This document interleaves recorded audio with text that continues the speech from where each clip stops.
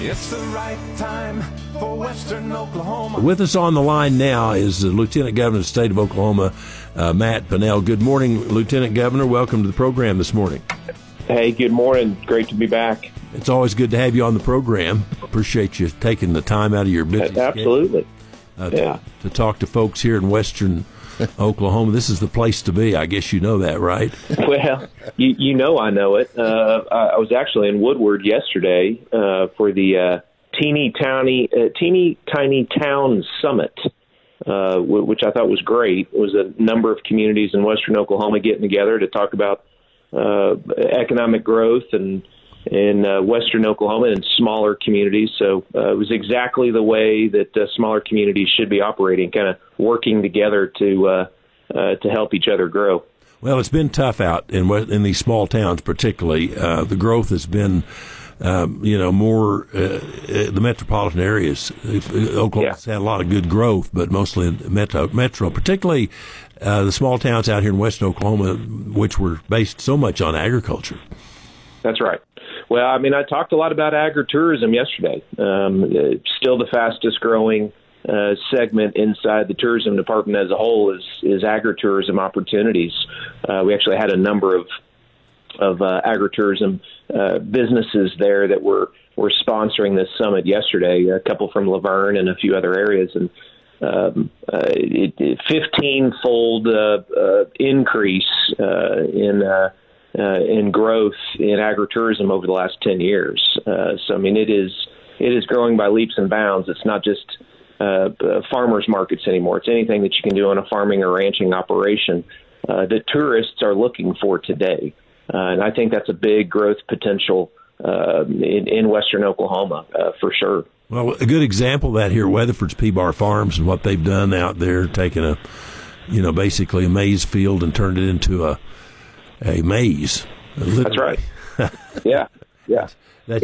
People want to know, what can we do in the way of ag tourism? That's a good example. What else? Well, go ahead. And again, Weatherford being right there, you combine Route 66 with an agritourism attraction, then you're really on something. So again, communities, big or small, but particularly small, have to play to their strengths. And smaller communities, I'm telling you, we see it in all the data that we're looking at the Department of Tourism. They're looking for a smaller community. They're looking for a main street lined with American flags and a few boutique shops. They want that authenticity. They'll go to the big towns for a concert here or there. But what we are seeing from tourists, both international and tourists around America, they're looking for smaller communities. They're looking for restaurants that they're not going to have to wait an hour and a half to get a reservation, sitting in line. They're tired of traffic. Again, we have a lot of advantages in our rural communities when it comes to those areas. I saw that recently visiting England. Some of these little bitty cities, smaller than Weatherford, smaller than even some of these other towns, had a nice old Main Street, if you will, and they had a lot of shops up and down the Main Street to attract. I mean, on a Monday, this little town was just Burford is the name of the town, but it was just loaded with people in the Cotswolds of England. Yeah. Well, and Weatherford's a good example. I'm not just saying it because I'm talking to you, Harold. I mean, the Route 66 park over the last few years, the further development of that park. I mean, your Main Street development is really coming together as well. And again, you all have gone all in on Route 66, which is very strategic with the 100-year anniversary of that road coming in 3 short years. So you all are onto something. Obviously, you have an amazing university that is an economic hub for the region as well. That's an advantage that you all have that a lot of communities don't have in rural parts of our state. But I'm spending most of my time in rural Oklahoma because of that. Tulsa and Oklahoma City are going to get theirs. We've got 75 other counties that we have to help grow for us to kind of be the kind of state, certainly, that I think we want for our kids and grandkids. One of the areas I know you've been really working on is Workforce Oklahoma, and Yes. trying to find different areas where we can bring people into the state and work, and not only that, but work and upgrading, keeping people in the state of Oklahoma that get their education here. Yeah, that's right. I'm was recently named this new Secretary of Workforce and Economic Development, so I'm kind of running the Department of Commerce now. And I asked the governor for that role because every company that I talk to, literally every company across the state, rural versus urban, it didn't really matter. Every company is looking for qualified workforce. They're looking for people that will actually go work. I don't talk a whole lot about our low unemployment rate. I talked about our labor participation rate. The fact that we have a 61% labor participation rate, that's too low. That's not enough Oklahomans that are participating in the workforce. We've got to reverse that trend. And in rural parts of our state, from child care services to affordable housing, that's a really big issue in rural parts of our community, where companies that are looking to relocate somewhere, they love Oklahoma right now. I mean, we've got so many companies looking at Oklahoma, but they can't move to a more rural community if there's no housing available. If there's a lack of health care or schooling opportunities. And so again, we've got to take an honest look at those areas as legislators and address them where we can. Our career tech system, thankfully, is absolutely world class. And that's a system that I've been championing ever since I've become lieutenant governor.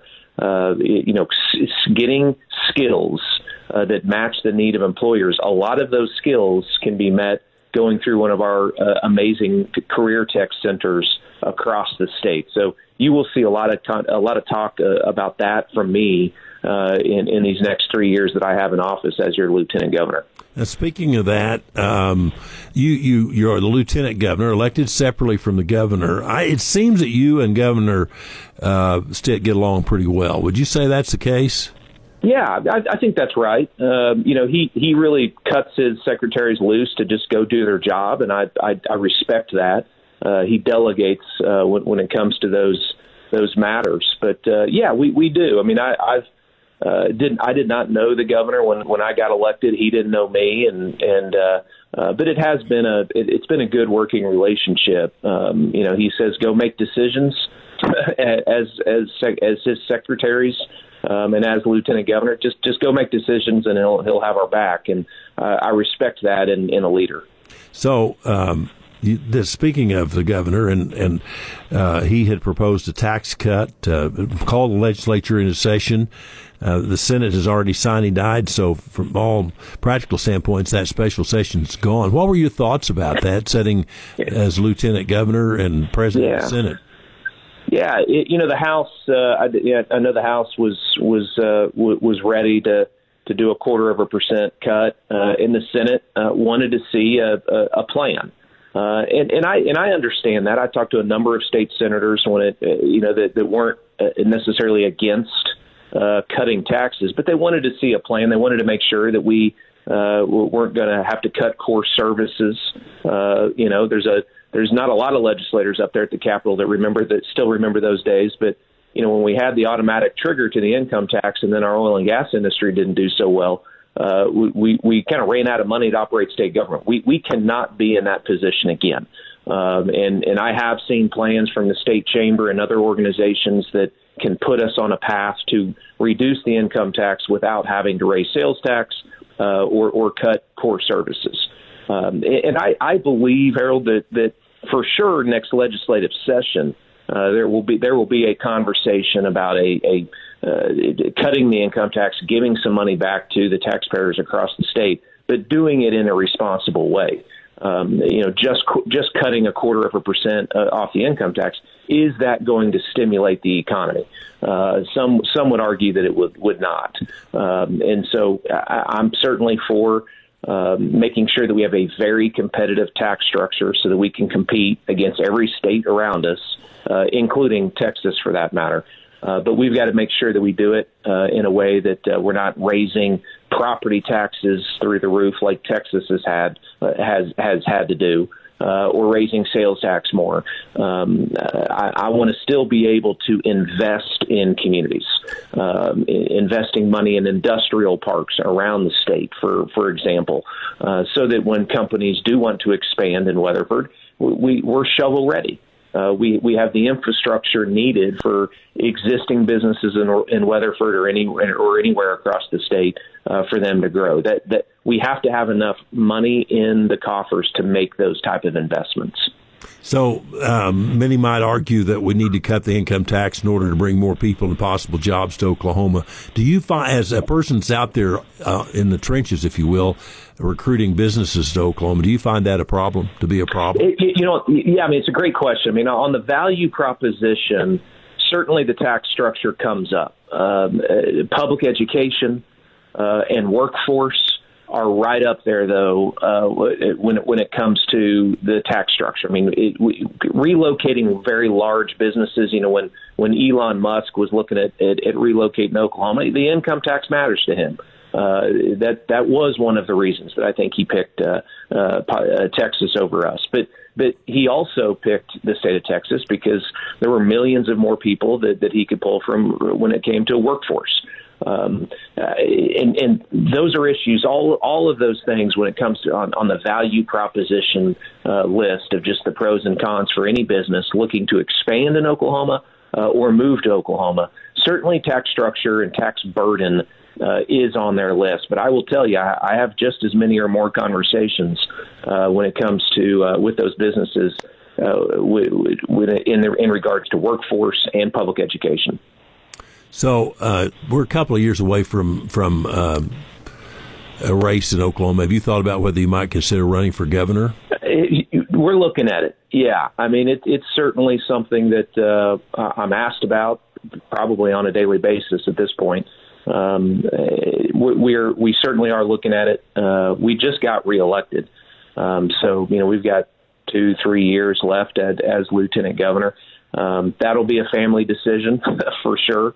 That's a life-changing type of decision there, running for governor. But I do love what I'm doing right now. There's no doubt. I knew what I was getting myself into, Harold, running for office and being a public servant.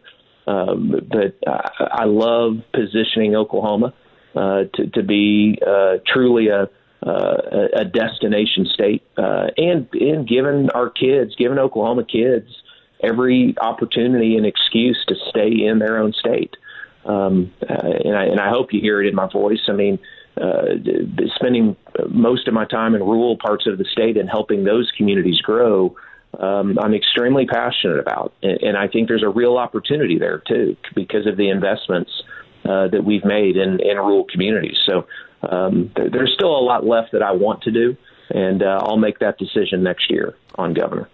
Very good. Well, I know it's quite a ways out at this point, but there are term limits. The governor can't run for re-election. You can't run for again. Do you like the term limits? I mean, is that something you think's good? Because I had mixed feelings about it when I termed out of the House. Yeah, I still have mixed feelings, to tell you the truth. I really do. 12 years in the legislature, maybe that's a